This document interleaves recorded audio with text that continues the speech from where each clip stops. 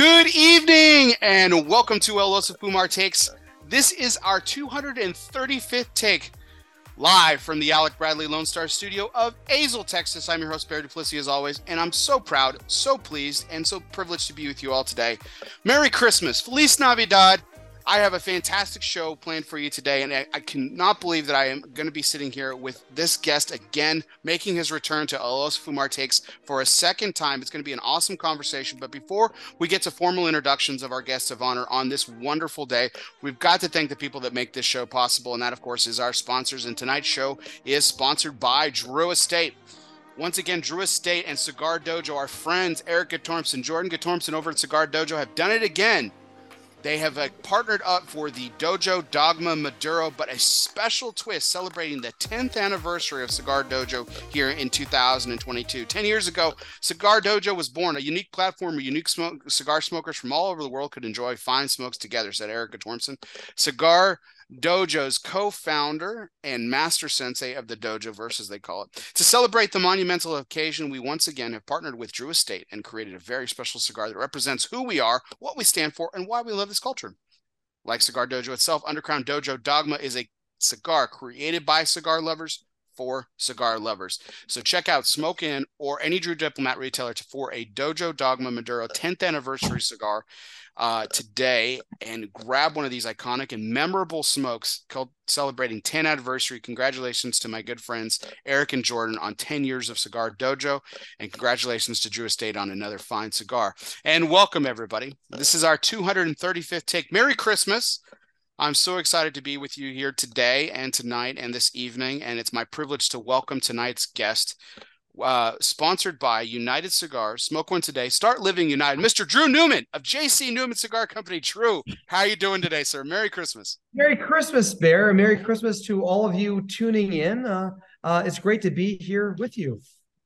I'm so excited, and thank you so much for making the time to sit down with me and everything. And we're going to talk a little bit about Christmas. We're going to talk a little bit about J.C. Newman, and we're going to be doing it with some fantastic cigars.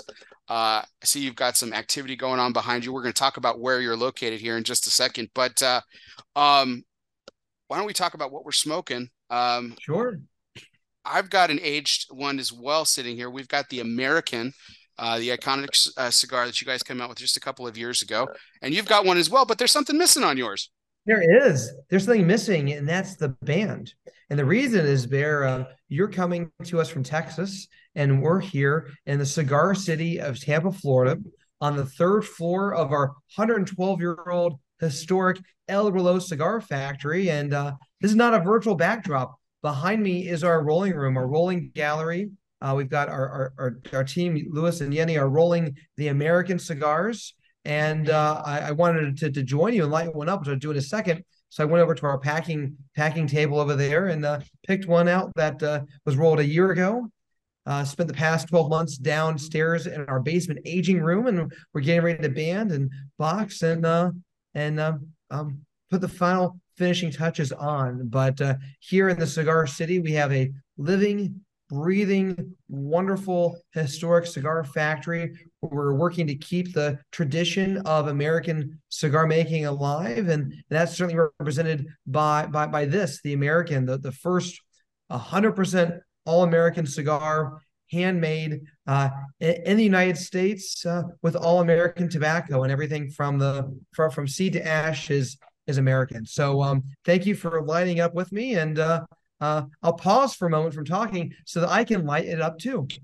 Sounds fantastic. I've just lit my up. I mean, that was one of the easiest lights I've done on a cigar in a long time. This one actually has some age too. This is a year plus from purchase, actually. So I've had this one in my humidor for a little bit. I've been setting some aside. Wow. I really wanted to see what the American and all these fine American tobaccos would do under the time of aging. I'm a huge aging nerd, so it's a really great experiment. What a great opportunity and time to take it out and commemorate and sit and have a great conversation with the one and only brain and heart behind it. Although April's not here too, I know she had a real big hand in this, and the rest of your family too. Thank you. So, well, Bear, if you bought that cigar a year ago, that means it's been a year aging. And before that, we aged the wrapper, Florida Sungun wrapper, for 3 years. And so, when you're smoking at least 5-year-old tobacco, which it just kind of speaks to one of the unique parts about our industry, which is that we use all natural aged tobaccos and do it the same way that we've been doing for 100 plus years. I mean, it's incredible what this cigar has done for you guys, as far as, a lot of different things, the notoriety and the publicity aside. And that's a good thing. Like, publicity, or doing something for publicity, have such a negative connotation in today's world, I feel like. But this is, I mean, what an opportunity, what a publicity opportunity this was, in such a positive way. I mean, it really shined a light not just on what the Newman family does on a day-to-day basis, but but incorporated all these other, I mean, let's call it, I mean, parties that are set up as some pariahs in some cases. I mean, the American tobacco farmer isn't exactly a glorified position in a lot of ways, but they do so much great work, and they're such great people, such great families, just like your own.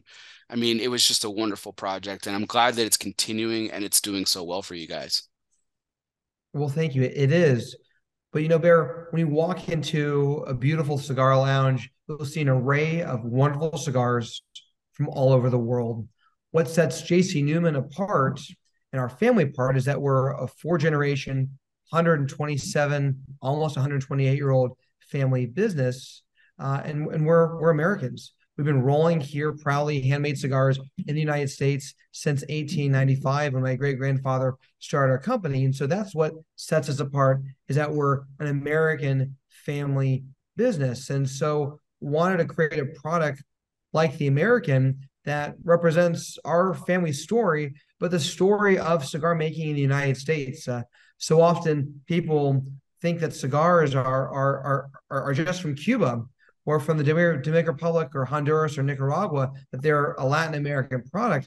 But the reality is the cigar industry has a rich heritage here in the United States that dates back to 1612, more than 400 years ago, when the first crop of tobacco was grown in the Virginia colonies. And cigars have been an important part of the culture and the character and the industry of the United States over the past 4 centuries. And some of that story has been lost. And through the American, we wanted to honor the legacy of cigar making in the United States, and certainly here in the cigar city of Tampa, Florida.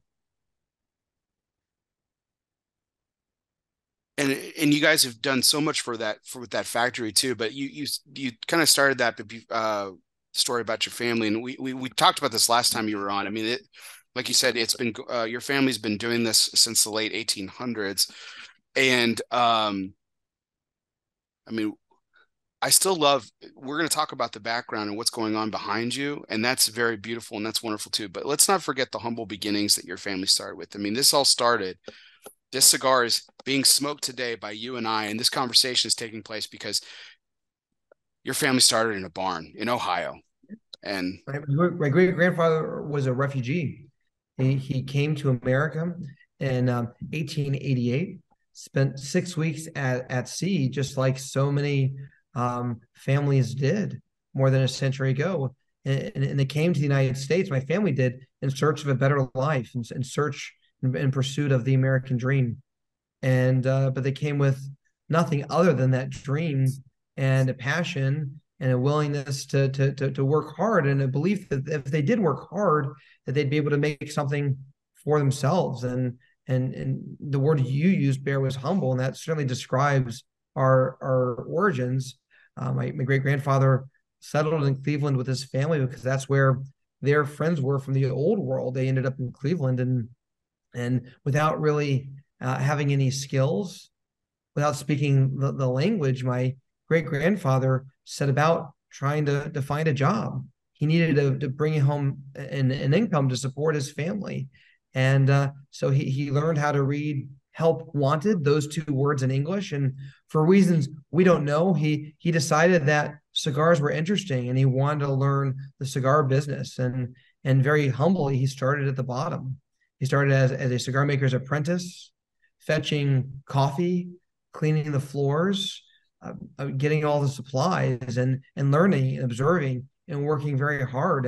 And from there, he slowly learned to process tobacco, how to sort it, how to ferment it, how to care for it, how to prepare it to be rolled, and then learn the skill of rolling. And his thought at the time was, if he learned this skill, if he learned how to roll cigars with two hands, he'd always be able to provide for his family using his two hands. And from those very humble origins, he created our company in the back of the family barn, and with an order for 500 cigars, and on May 5th, 1895. And from there, we very slowly and steadily grown, and are trying to keep his legacy alive, and the legacy of cigar making in the United States. It's a beautiful story. I've always there was a part of the detail of that story I'd never heard before, and I always wanted to ask you, and something you told I didn't even prepare you for, and it was like, how did he settle on tobacco? How did he settle on cigars? And you, like you said, it chance. My great grandfather Julius Caesar Newman had four brothers and two sisters, and his other brothers decided to become insurance salespeople, and one became a tailor. And for whatever reason, he never wrote about it. He never told us.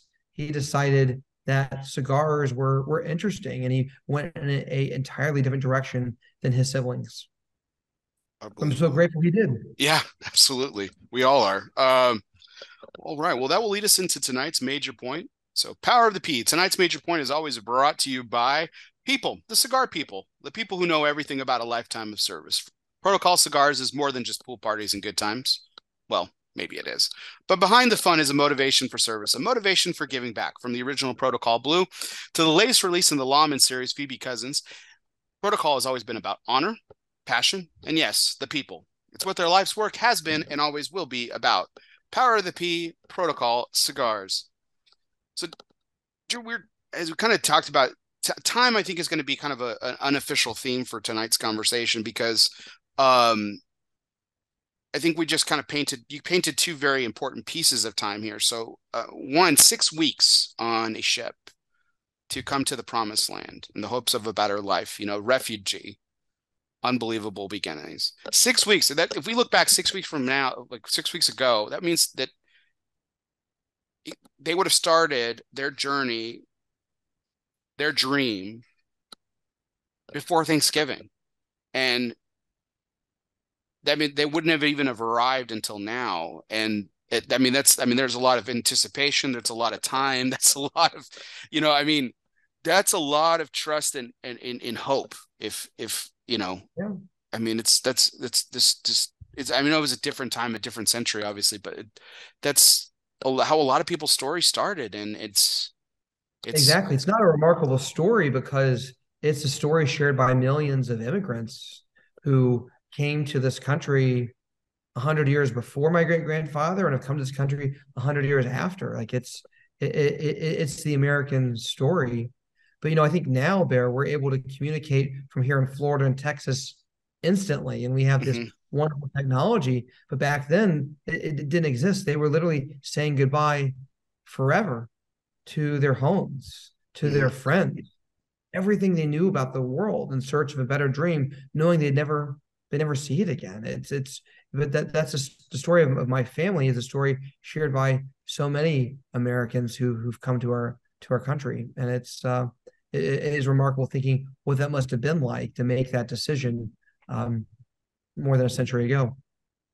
Yeah, and I think it's appropriate that we're smoking the cigar named the American. I know it's a trademark that your family has owned for quite some time, and it obviously didn't look like this when it originally was created by them. But I think it's still part about a great story. What's that? It did. So when we recreated the American in 2000, starting really 2014, the genesis of the project was simply to create an all-American cigar, a cigar using all-American tobacco, hand-rolled here in the United States, that highlights the cigar tradition, the cigar history here in America, and highlights our company's 4-generation legacy. But at the time, we started, like with everything, we always start with tobacco, always start with cigars, experiment, mix, match, blend, taste, try again. And once you get a blend, then I feel comfortable going beyond and start working on the branding. But once we had this all American cigar ready, we're starting to roll it. It became very clear what we should call it. And the reason why I interrupted you, Bear, and said that this looked like the cigar looked like it always did is because we simply recreated this historic cigar brand called the American.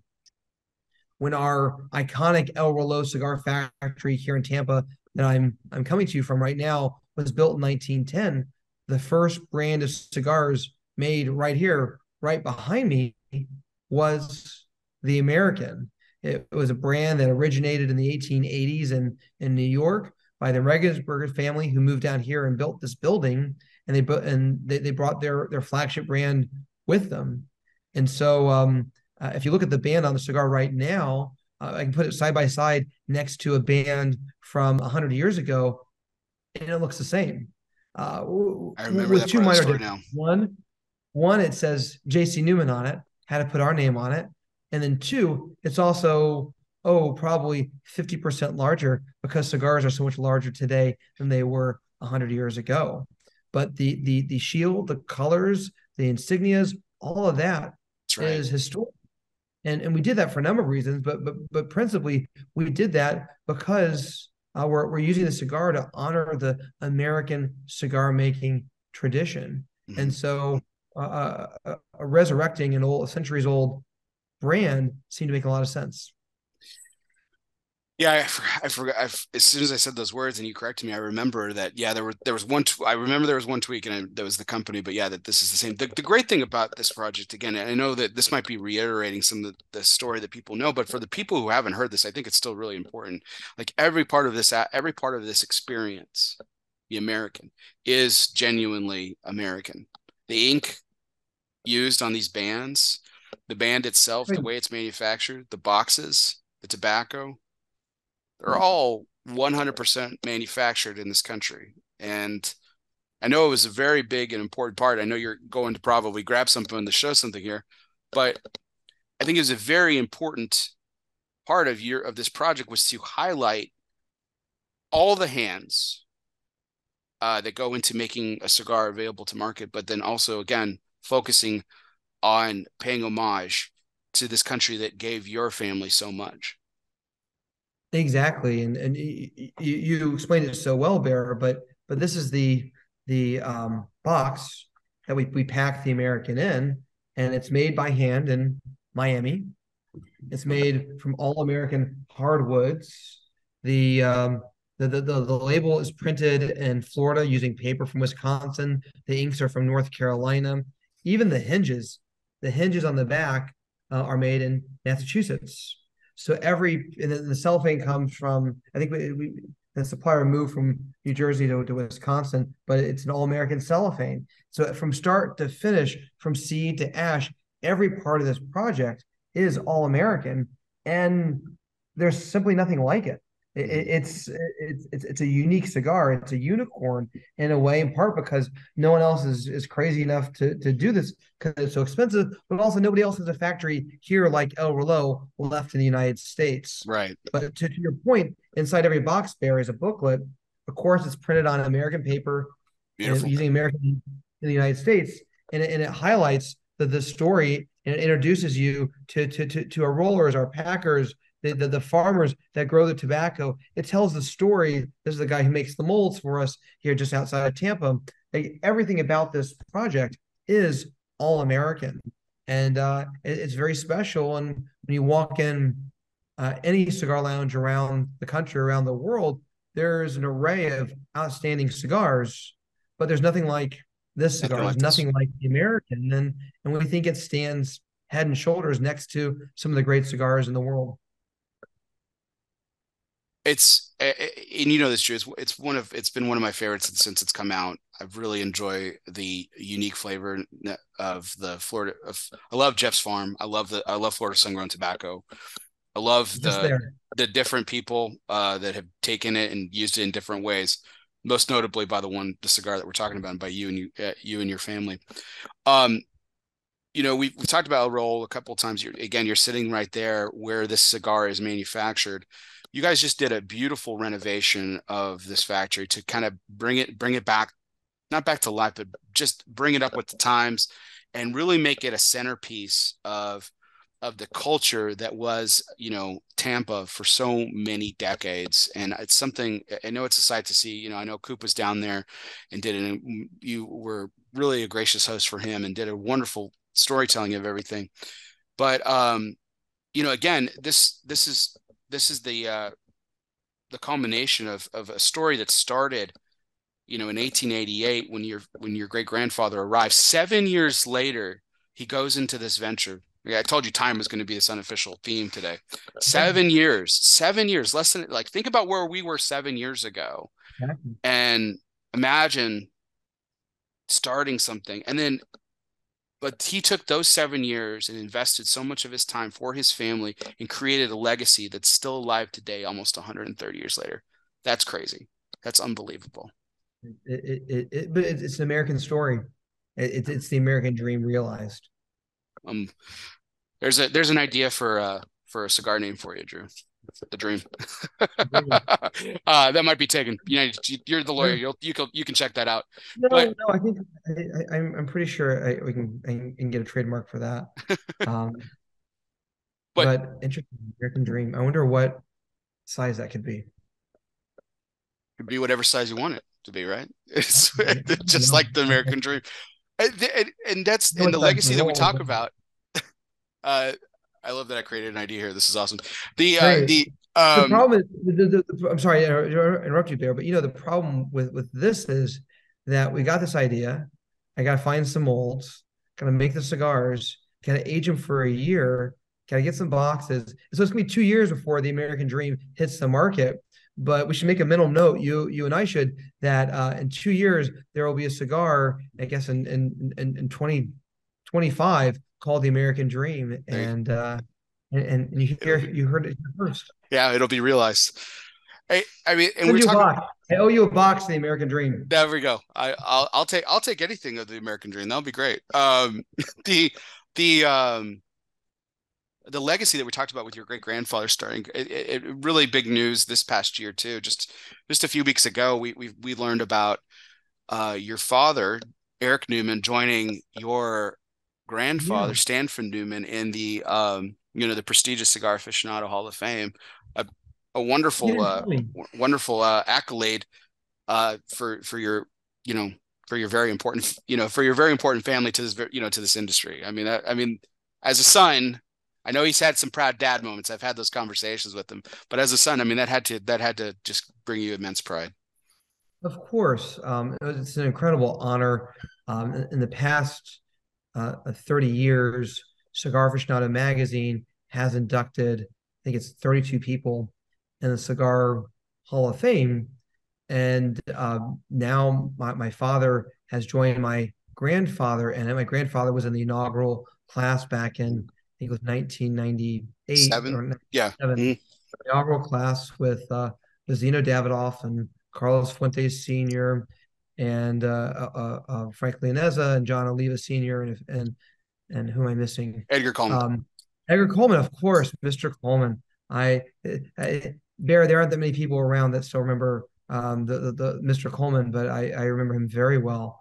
But of those 32 people in the Cigar Hall of Fame, there are now 3 families who have 2 generations, 2 members of their families in the Hall of Fame. And it was the Fuente family, and then the Padron family, and now my family is in there in 2 generations. And it's an incredible honor. This is my father's 50th year in the cigar business. I read that. I could not believe it. That's crazy. Building for 50 years, and he's not going anywhere. He loves it. We were joking earlier today downstairs that my dad's going to die here, and he probably will. My grandfather did, and my great grandfather did too. And I think it's a wonderful. Hopefully not for decades. Yes, sir. Speak about the business that we're in and the legacy that's being left. But to your point, my dad was inducted to the Cigar Aficionado Hall of Fame last month, and he didn't tell us. he got a letter and he got the trophy, the actual award in the mail, and he put it on his desk and he didn't tell anybody. And it was later, shortly thereafter, I was flipping through the new edition of Cigar Aficionado, the 30th anniversary edition, just turning the pages, seeing what was in there. And lo and behold, I turned and saw there was a new class. I saw my dad's picture there, and I ran to his office and I congratulated him. He said, "Yeah, I know." I said, "You didn't tell me." He He was didn't so tell you. humble. He didn't tell anybody. He was Oh my just so gosh. humble to just embarrassed by the recognition. But it really is wonderful, and I'm so grateful that he is being recognized for his career, a career that he loves, and for leading our company and really leading the industry for so many years. That's unbelievable. He didn't tell you. What a funny story. Um, sounds like a very Newman thing to do. Um, um, you mentioned the second generation of your family joining some other elite families in this particular group of Hall of Famers for this publication, and I think it's telling that why there's certainly a wide variety and a great amount of manufacturers out there who've been in the business for considerably less time. It still goes to show the dedication that and what it takes in terms of the long term that can still exist too. Like the legacy can continue from generation to generation and even be greater. Like God rest him. I think if Stanford Newman were here today, I think he would look at your father's work and your uncle's work and your work and not believe what you all have accomplished. Just like I'm sure your dad has done the same, and you will one day do the same. Like, wow, what the next generations will build and everything. So I think that's something to be recognized for sure too. That it's your grandfather and your great grandfather. Well, they started something and built something that you and your father and your uncle are continuing to build it even more and even better, if that's even possible, right? Which is crazy to think about. Well, that's very kind of you. I hope my grandfather, I was very close with my grandfather, Stanford, and I inherited his office, which I love. I hope he'd be Wow. proud of what we're doing. He certainly has some thoughts. If he was here today, he has some thoughts and he has some opinions and he'd want to share them. And I have no doubt my great grandfather would have even more thoughts and advice for us, whether we want to hear it or not, on how we should be doing things. But it's a wonderful legacy. Again, I keep coming back to the analogy of what it's like walking into a beautiful cigar lounge and seeing this array of incredible cigars. Cigars today have never been better. But what really sets our family apart and our longtime partners, the Arturo Fuente family, apart is that we're the two 4-generation, 100-plus-year-old family businesses still making cigars like we did a century ago. And it's and as I see behind you the Alec Bradley branding, and it's wonderful having new companies and new entrants and new ideas and innovation in the industry. It keeps things fresh. Couldn't be happier when new companies join and are successful. But it's also, I think, healthy for the industry too to have, in addition to the newer companies, also the long-standing companies too, like ours, that have been here through not one cigar boom or two or three, but really for us, 5 cigar booms. Right. And being able to have that history too, I think it helps make the industry even more special, and it helps keep this tradition that has been passed on, in my case, for 4 generations, alive in our business. Well, it's funny because you mentioned Alec Bradley, right? And Alan Rubin, who joins your father in the Hall of Fame in the same class, right? And this is new. This is new. Like when we talk about the Newmans, we talk about the Fuentes and the relationships that you guys have had and everything. This is new, comparatively speaking. And Alan's done a great things in his career. That's not selling him short or what Alec Bradley has done, but it's new. It's comparatively new. It's fresh. Right. And it's new, it's innovative. Like you look at Alan's ads, and like Alan has a picture of himself with the caption "first generation cigar maker" on there, which is the corollary to ours is 4 generations. And it's great. It's healthy. It helps the industry to being strong. We can talk about FDA regulation if you want to, but my biggest fear over the past decade we've been dealing with this is that it would stifle innovation. It would stop new companies from joining. And I think the day that there isn't an Alec Bradley or a Tatu Wahe or an Aganor Salif or protocol, like you mentioned a few minutes ago, the day that there isn't a new company joining with new ideas, fresh ideas, hunger, with energy, that's the day that the industry starts to die. We need, as an industry, a vibrant, diverse marketplace of cigars, of brands, of products, of companies, and it helps make us all better, and it keeps the industry fresh and healthy, and it's really good. And from our perspective, there's plenty of room in the cigar market for everyone to be successful. Absolutely. So, wanted to dive into, if we could walk through a little bit of what we were kind of talking about here with the backdrop of the factory and everything. What Sure. has what has What are we doing here? what's that? What are we doing here? I was gonna say, yeah, like what? Tell us a little bit about what's going on. The Americans manufactured there. I know other cigars is a cigar that you guys have been planning for over a year. The Angel Cuesta is the latest addition to a cigar manufactured there as well. So yeah, talk us a little bit about what the renovation, what was intended, how it came to be, and then obviously what y'all are doing there now on a daily basis. Now that it's finally complete, and you guys are, I'm sure, relieved about that, because I know that was a project. Thank you. So, Bear, as you know, Tampa is Cigar City. In the 1880 census, the 1880 census showed that there were just 700 people here in what we now know as Tampa at that time. It was just a tiny little fishing village with a U.S. Army fort, and that was it. But in 1885, a man by the name of Vicente Martinez Ybor, a very famous cigar maker, who at the time his factory was in Key West, which was the center of the cigar world in the United States in the early 1800s, started searching for a new place to roll cigars. At the time in the 1880s, life was difficult in the Florida Keys. It was hard to get to.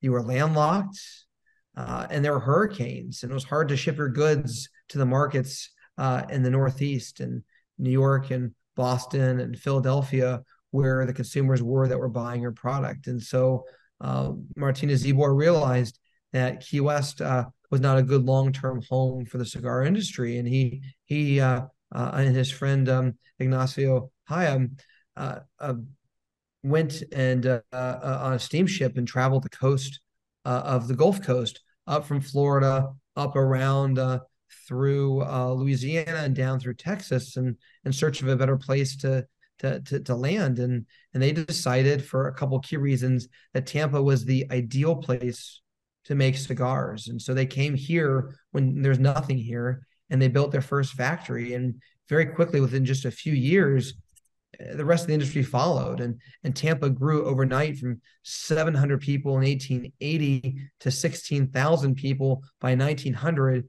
to more than 100,000 people living here by 1930, all because of cigars. Tampa at that time was the largest city in the state of Florida, and it was a company town. Oh, wow. If you lived in Tampa, your family either rolled cigars, or they made cigar boxes, or they printed cigar labels, or they cooked lunches and dinners for the cigar workers. Everything was tied to the cigar economy, and that legacy is still here through all the old cigar factories that dot the landscape of Ybor City, the headquarters of the cigar industry in the United States. And at its peak in 1930, there were 150 cigar factories just like ours that made more than 500 million cigars by hand every year. We got half a billion. Half a billion by hand, which is about 20% more cigars made here in Tampa than are made around the world right now. So it really is just an important part of the history and the culture and the story of Tampa. But after the factory started to close and move overseas in the 70s and the 80s and the 90s, that story started to be forgotten.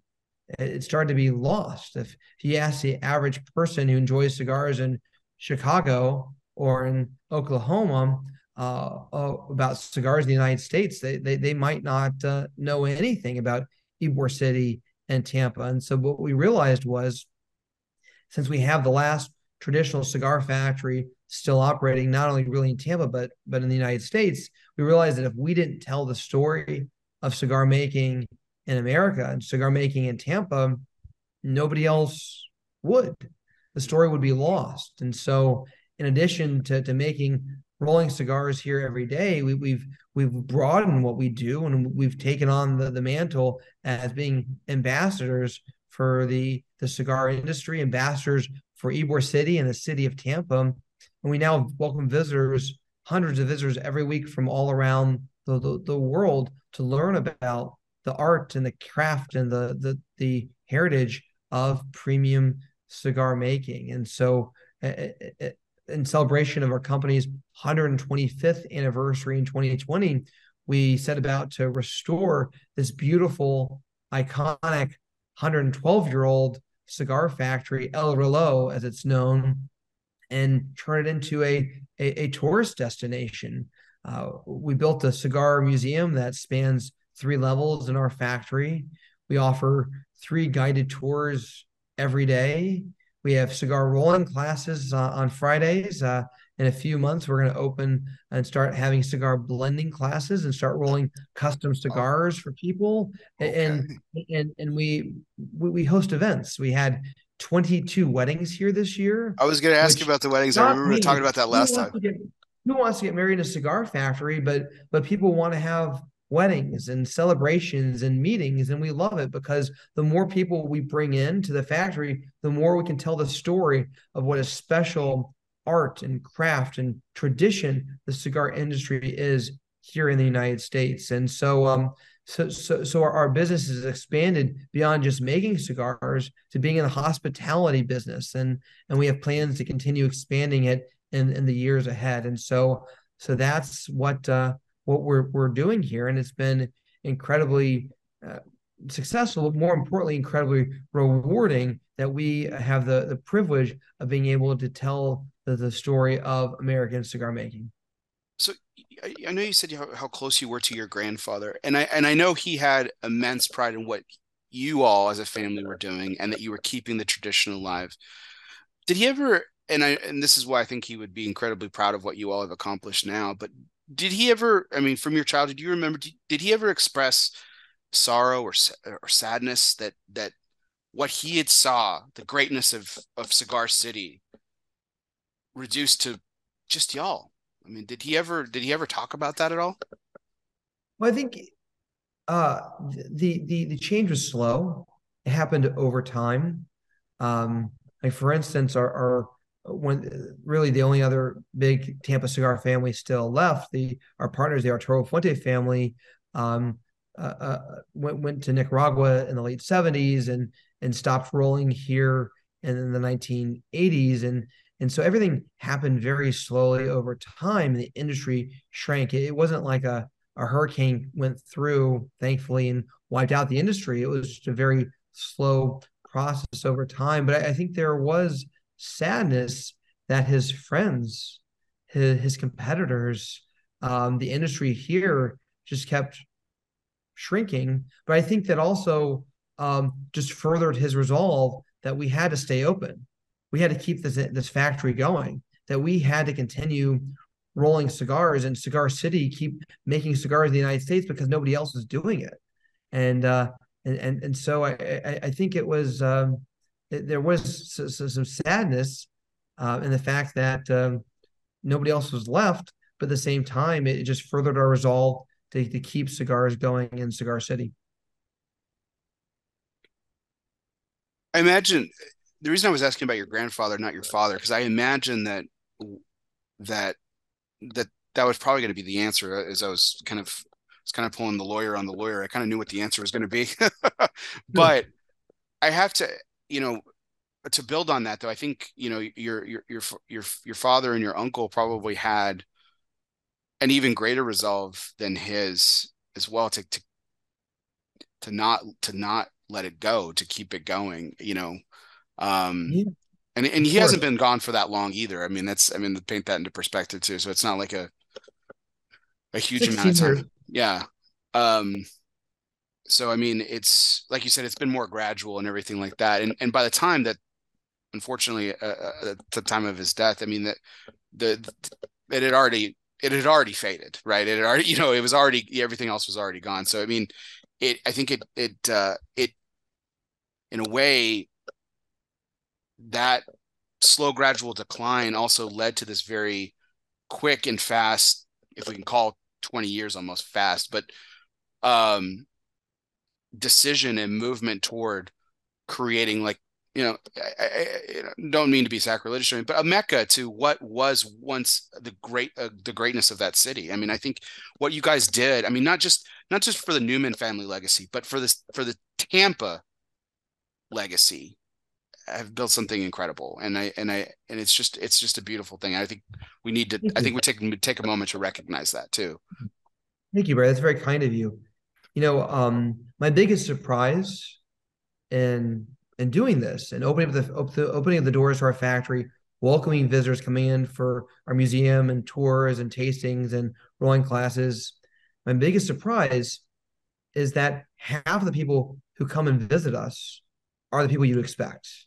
They're your viewers. They're the people we see in cigar lounges, people who appreciate and enjoy a fine cigar. But what really shocked me is that the other half of our visitors come and visit us and they don't really like cigars. They may have never smoked a cigar or Really? touched a cigar in their lives. In fact, they don't quite often they don't know much of anything about cigars, but they come here and visit us because they're interested in history. They're interested in old buildings and in Tampa and how things were done a century ago. And so that gives us the opportunity to demystify this wonderful world of cigars, to help educate new people about how what we're doing is simply a craft, a legacy that has been going on for more than 100 years, that we're rolling cigars by hand with all natural tobacco leaves, and we age them, and how much care and thought and craft goes into making a fine cigar. And so even if these visitors never pick up a cigar and light one, buy one, smoke one ever themselves, at least they leave with an appreciation for what this tradition, what this culture is. And I think that's a really beautiful thing. It's very easy for someone who knows nothing about cigars to dismiss cigars as a stinky thing that your grandfather did Sound like in my a mother, Drew. basement uh, uh, uh, uh, 50 years ago. But we get to showcase what cigars really are, and for me, it's incredibly rewarding, and helps us serve the industry by really being ambassadors. And so that's my biggest surprise is just seeing just boatloads of visitors come in for a tour, knowing nothing about cigars. I never expected that. That, but I think that goes to show you that this vision that you guys had a few years ago when this journey started, I mean, first of all, it has to make it all feel worth it. But I mean, it goes to show you that it goes to show the world that what we're doing, having a conversation, smoking cigars, supersedes what the world's expectation of what cigar smoking is. Okay, we're not just Right. some old guy sitting in a lounge. You know, they're not just stinky things. There's a world in which this was and still is so important to so many families and Right. provides And joy and pastime for those who enjoy. I'm sorry, Drew, go ahead. I was just saying, it helps people understand that the cigars are a handcrafted product. They really are a luxury product. How much Mm-hmm. effort and care and passion and love goes into making a single cigar, and it's really wonderful. And Bear, we were inspired in doing this by seeing what's been done by so many breweries and distilleries and wineries, the Bourbon Trail, out in California, seeing how they've welcomed visitors in and educated them and done tours and tastings. And we thought, well, if this is happening in the spirits world and the wine world, why can't this happen here? So Bear, I see the lights behind me went out. They're on a motion sensor. I'll be right back. Sounds good. Um, it's we're recording this after hours, and so our rollers you probably saw a few minutes ago We're left. taking off, yeah. So I'll hear you, but I'm gonna step away for a second. Sure. I'll come back to show you. I think you'll like too. Well, as Drew puts the lights back on, so to speak,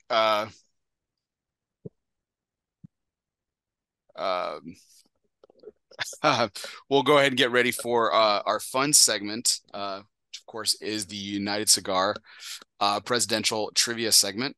So, Drew, as you're coming back in, I'm going to go ahead and read this. The United Cigar presidential trivia segment is always brought to you by United Cigars, featuring La Giana Havana, distributors of Jose Dominguez, Bandolero, Garofalo, and the highly acclaimed Atabey and Byron lines. So smoke one today and start living united.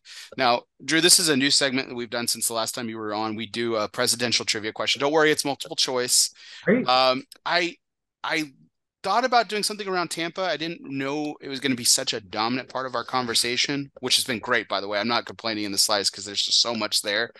But I did base it on something that you share with the president, which is your first name. So, of course, Andrew Jackson. So this question, and Johnson, and a few others, but I went with Jackson because I think he's a very colorful character. Yeah, and a Floridian too. And that's actually something that comes up in the question. So, which is not true about Andrew Jackson? It's not true. A, he has no official birth state. B, he chose himself to appear on the $20 bill. Or C, he is the only chief executive to be a prisoner of war, which is not true. He was a prisoner of war. He was a general. I would go with B. It's hard for me to think that he chose himself to be on the $20 bill, but it's a pure educated guess. And you're absolutely correct. It is. Yes, you're absolutely correct. So yeah, and there's some funny stories behind all this. So it's funny that he actually has appeared on paper money he's actually been on several bills throughout history, including the $5 bill, the $100 bill. At one time he was on the $1,000 bill, but it's funny because he was actually politically and adamantly opposed to paper money. He thought paper money was bad. He was a colorful character, especially here in Florida. Very controversial for some of his actions and how he treated people. Of course. But yeah, he and I share the same first name. Absolutely. He has actually no official birth state, which is the other interesting thing, because he was born in what at the time was called the wilderness, that they're still trying to decide if he was born in North Carolina or South Carolina. They still don't know. Both states actually claim Andrew Jackson as their birthplace, which is interesting. And he actually want to claim Andrew Jackson, like his colorful history, but the only man to beat off a would-be assassin. I also love that's my favorite Andrew Jackson story. Like I said, very colorful things. Let's face it, a lot of bad press and a lot of negative things. He wasn't the most sound of characters in terms of people, but entertaining to be sure. Very entertaining, very accomplished soldier, military man, and was very active here in Florida in his early days. Yeah. Absolutely. So that was thank you for participating in that, Drew. That was our presidential trivia sponsored by United Cigars, featuring La Giana Havana, distributors of Jose Dominguez, Bandolero, Garofalo, and the highly acclaimed Atabey, Byron, and Alfonso lines from Selected Tobacco. So smoke one today and start living united. Here, what's my prize? What's Dave Garofalo going to send me? I think we should give him a call. Yeah, we should do that. I'll let him know that you owe him something, or that he owes Dave you something. Like the greatest marketer in our industry. I mean, he wrote a book on marketing and prizes. Dave has a contest without a prize.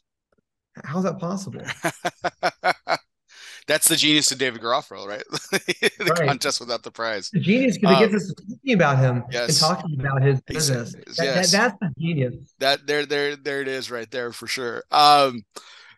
And I I really like this segment because it blends my love of history and presidential history specifically, and then I get to have like these kind of one-off conversations with individual guests about things. And we've been talking a lot about the Newman family, obviously, for our conversation and everything. But you guys have partnered with another family, the Fuentes, and that's the other thing that we're going to feature tonight, right now, is the Cigar Family Charitable Foundation, which you guys have been involved with since the very beginning with the Fuente family.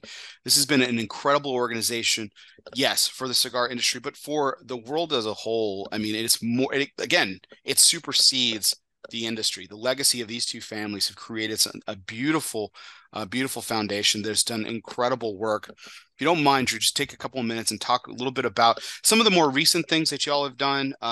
I know I had Carlito on last year, and he was talking about some of the most recent stuff. But I know you guys partnered together on this wonderful charity.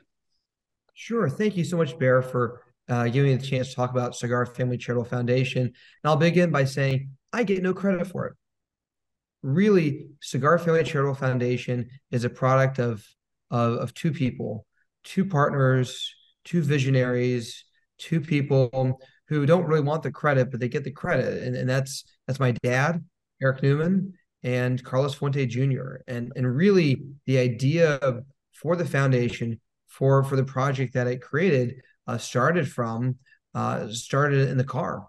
It was in the drive from Santiago in the Dominican Republic, in the heart of tobacco country, where the famous Tabacalera A Fuente factories are. The drive from there to the region called Bonao, where the beautiful Chateau de la Fuente is, in this rural, beautiful part of the Dominican Republic, nestled by a river and in the shadow of some hills. And as they were driving out to Bonao to go see the chateau, they were looking around, and they were seeing school children in the middle of the day, by the side of the road, with their families, and they were wondering, why aren't these kids in school?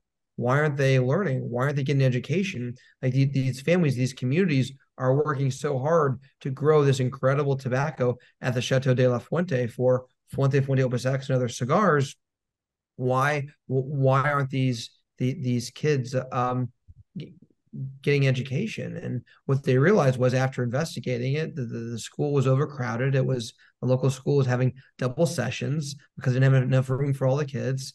They didn't have enough teachers. They didn't have enough desks and books and resources. And here we are, as cigar makers, as cigar consumers, enjoying the fruits of their labor, enjoying these beautiful tobaccos hand rolled into these world-class cigars, and the communities here were not benefiting.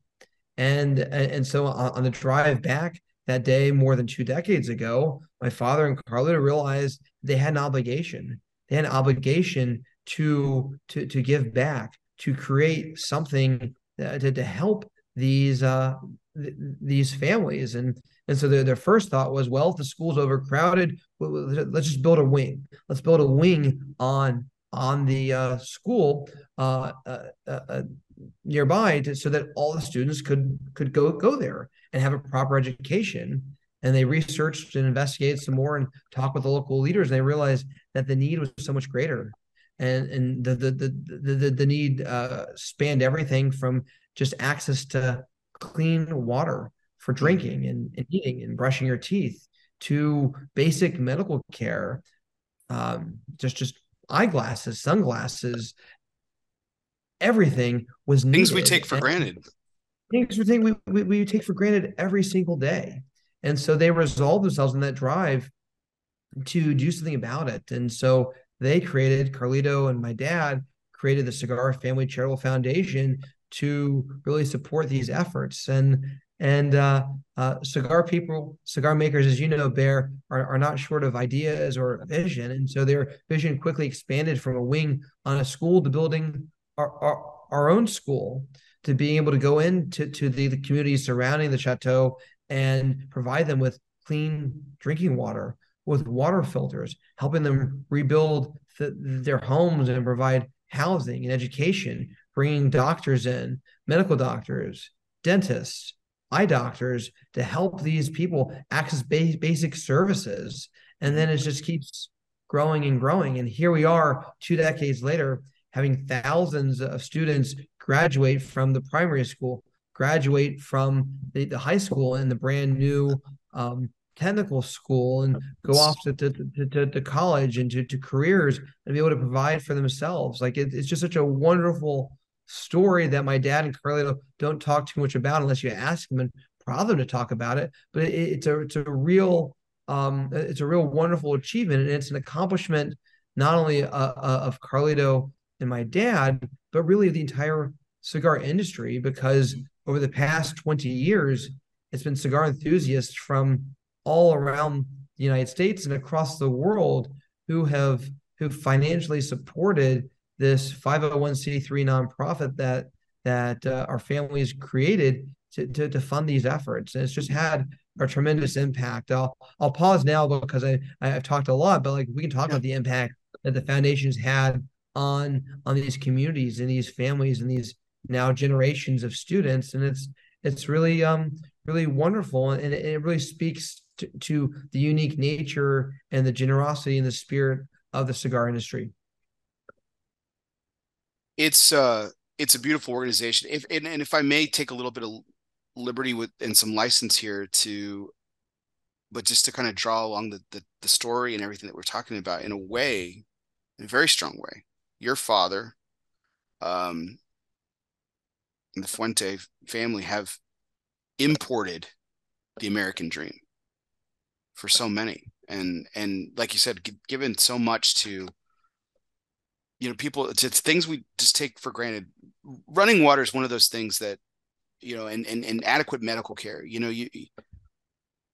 We don't think about a simple Band-Aid, right? My son fell the other day, cut his leg, put a Band-Aid on it. Not everybody has that. Not everybody has that luxury, and we can call it a luxury and it's unbelievable. I mean, I have Band-Aids in my house because I have children that have cartoon characters, and also, I mean, they just need a Band-Aid. They just need adequate medical care, and the Cigar Family Charitable Foundation and all its wonderful work, and cigar enthusiasts, like you mentioned, around the world have contributed to this wonderful project that have given so much hope and so much to these people. It's a beautiful thing. It's wonderful, and I'm so glad it's still standing strong today and continuing to build, much like what we've talked about. Yeah, it's growing. It's wonderful. There's a new arts building that's being added right now, funded largely from Hublot and the Fuente OSX Hublot watches, and the proceeds from that have been funding this beautiful new arts building that's going to have music classes, because music is so important part of the Dominican culture, and help kids with fine arts too, so they learn not only math and reading but learn about culture and can participate in the fine arts and performing arts. And so the program keeps expanding. And Bear, my favorite story about Cigar Family Charitable Foundation is that our medical director, it's a doctor named Nelson, who started in our primary school when he was just a little kid, the age of your kids, just slightly older than my kids. And he enrolled in the elementary school and then graduated, went to high school, graduated, and then went off to college and got his degree and went to medical school and got his residency. And now he's a licensed physician. And he decided to come back to his community and be the doctor for the project, and be the doctor for the residents in his own community. And when he speaks about it, he speaks about how before the Cigar Family Charitable Foundation project was built, he and his friends and his neighbors, opportunities like that to graduate high school, to go to college, to go to medical school, it just didn't exist. And so it's changed the trajectory of so many lives of wonderful people who just because of their place in life didn't have these opportunities, and it's really special. And again, it all has been funded and supported by the generosity of cigar enthusiasts like you and me from all around the world who've given back, and so it's just really had a profound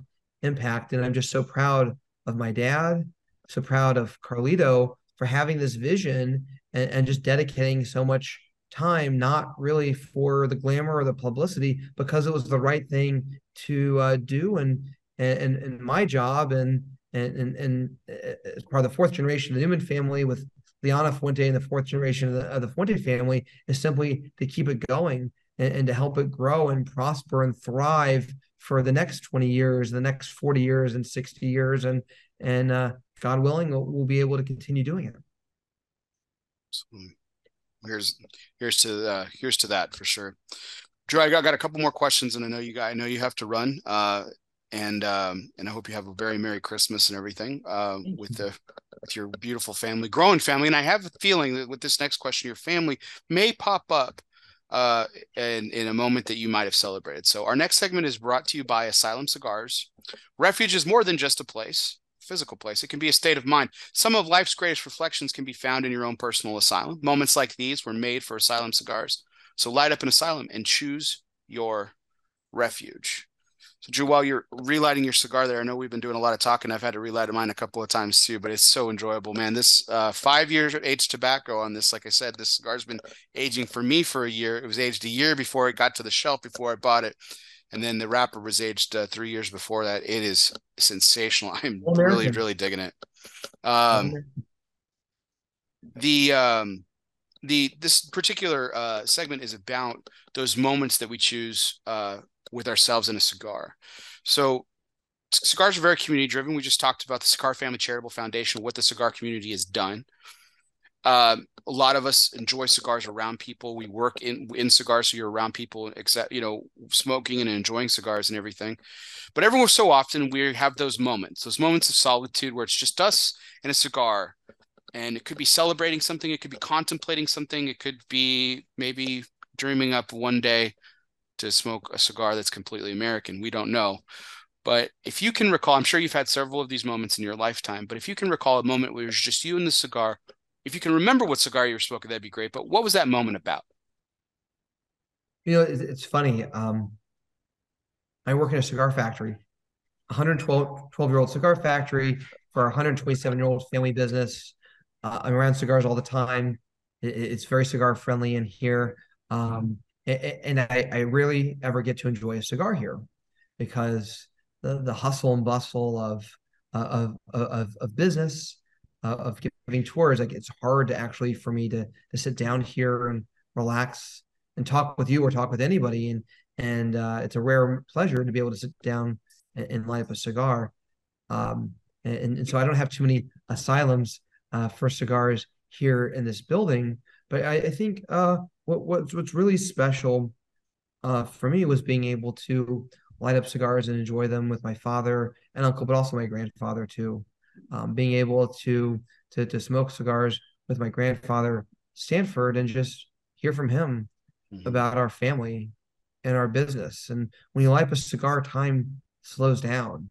And when you enjoy a cigar, you really can't think about too many other things or be distracted. It just gives a focus to being able to have those memories of being able to enjoy a cigar with my grandfather. It's very special, and I hold those memories close, especially as I help lead our company now, because it really speaks to the tradition of our family and what we're trying to do here, and hopefully we can do for another 127 years and 4 generations.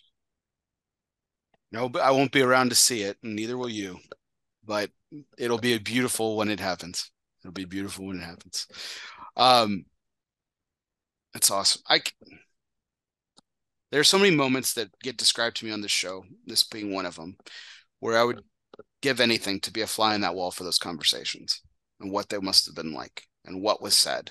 I'm sure that I'm sure there was some not so majestic moments because but I mean, I'm sure there were plenty of those too. I'm sure there was just there was those grand moments and probably quotes that are embedded in your head, because I remember conversations with my father, who's still alive, but he's ill, unfortunately, and it's given me pause to think about those moments that you described, which are just priceless in a lot of ways.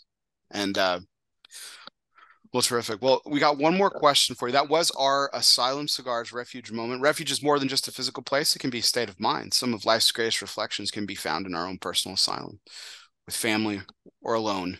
Moments like these were made for Asylum Cigars. Light up an asylum. Choose your refuge. So, Drew, again, Merry Christmas to you. Thank you so much for your time today. Got one last question for you. Okay. Beautiful, beautiful time filled today, smoking a wonderful cigar and chatting with you about your wonderful family and history. I have to ask, what is it like having a Florida Christmas? Because it's not very Rockwellian when you think about it. There's no snow drifts. There's no toboggan. There's no snow-covered Christmas trees. Real snow-covered Christmas trees, I imagine. But Christmas, I'm sure, is just as beautiful in your own unique way down there, aside from what we have pictured in our head and in storybooks. So tonight's curveball question is sponsored by Dunbarton Tobacco and Trust. Fastballs or curveballs, it doesn't matter. Since the company's inception, Steve Saka has been knocking them out of the park 7 consecutive years, the consensus top 3. What is the perfect Florida Christmas, according to Drew Newman? Well, I would say a couple of things. Christmas usually is not white here in Florida. Growing up as a kid, I remember once we had snow flurries on Christmas Day. Oh, wow. Okay, so you have that one memory. Okay. Actually, I think the forecast for Christmas Day here in Tampa is actually supposed to be rather cold, and it's funny. 50 degrees here is far cooler than 50 degrees up north because of the humidity and the dew point. It always feels colder here than it does elsewhere. But I would say Florida Christmas, the great thing about winter in Florida is you can be outside. Is that even though the daylight is short, the days are beautiful. You have blue skies. The weather is crisp. It's nice. You can actually sit outside and enjoy a cigar all day long, or throw a football, or barbecue outside. And so what I would say is Christmas is often about family and celebration and people coming together. And the weather down here is perfect for that because you can just be outside, and it's really nice. And so it's true. We often don't have white Christmases here, and many houses don't have chimneys for Santa Claus to come through. But the weather here couldn't be nicer in December and in January and February, which makes it nice for people to come together and celebrate and relax and enjoy time. And so I don't know if Steve Saka is planning coming down here for the holidays, but we love to have Steve and his family come down from Dunbarton Tobacco and Trust for the holidays, and have you here too, Bear. His Christmas. Oh yeah, no, I would like to experience a more, I guess, tropical Christmas at some point. My wife is a big proponent of tropical weather, but I think Christmas might be the exception where she wouldn't want to go. But I'd love to experience it myself. And Here, Steve, let me throw the curveball back at you. I mean, Texas, parts of Texas are hotter than it is here in Florida. That's true. Where you are, I mean, are you expecting a white Christmas? Well, the weather just changed today. So it was it got a little cooler. Yeah, it got a little cooler, but no snow in the forecast. So for Christmas this year. But as is my timing as ever, I always wanted a white Christmas. I experienced one. I'm from El Paso, Texas, which is even hotter where than I am right now. I had one white Christmas in my childhood, and that was a terrific memory. But since then, I've missed white Christmases. I've left wherever I've left. There's been a white Christmas. Like I spent one Christmas in my hometown of El Paso, but it snowed here in the DFW area, and I'm like, well, dang it! That actually happened twice to me a couple of times, and everything. But but the tree situation, we've probably already heard, you've probably heard the jokes all your life for all of your friends or anyone that didn't live in Florida and everything. But I mean, did you guys do the palm tree? Did you guys actually have a traditional Christmas tree? Like, what was that like? Yeah, I mean, Christmas trees here come from North Carolina generally. North Carolina are the closest mountains to Florida, and there are tree farms there, and that's where we got our tree this year from a North Carolina farm. I don't know, where do trees come from in Texas? We have a I know this is sacrilege. We actually don't. We have a fake one. So Where do people get trees? Like the Christmas tree lots in Texas. Where are they grown? I've seen it come. I've seen them say sourced from the Carolinas. I've seen that. So I've seen them sourced from the Carolinas, Colorado, New Mexico, some other places in the Southwest too. So that's usually where they're sourced from. It's an interesting question.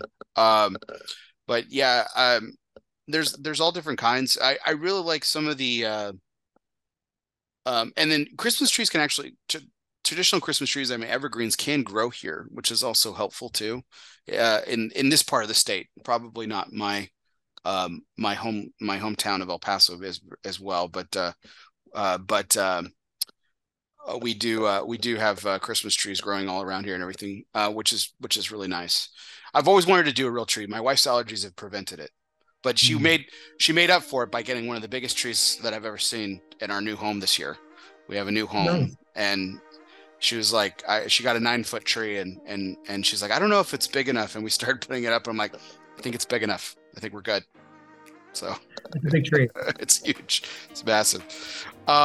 Drew, thank you so much for all the time today. Absolutely great conversation. I really, really am indebted to you, and I really appreciate it. And I knew this was going to be a special show, and I thank you again for returning to the show and having another good conversation with me. Thank you so much.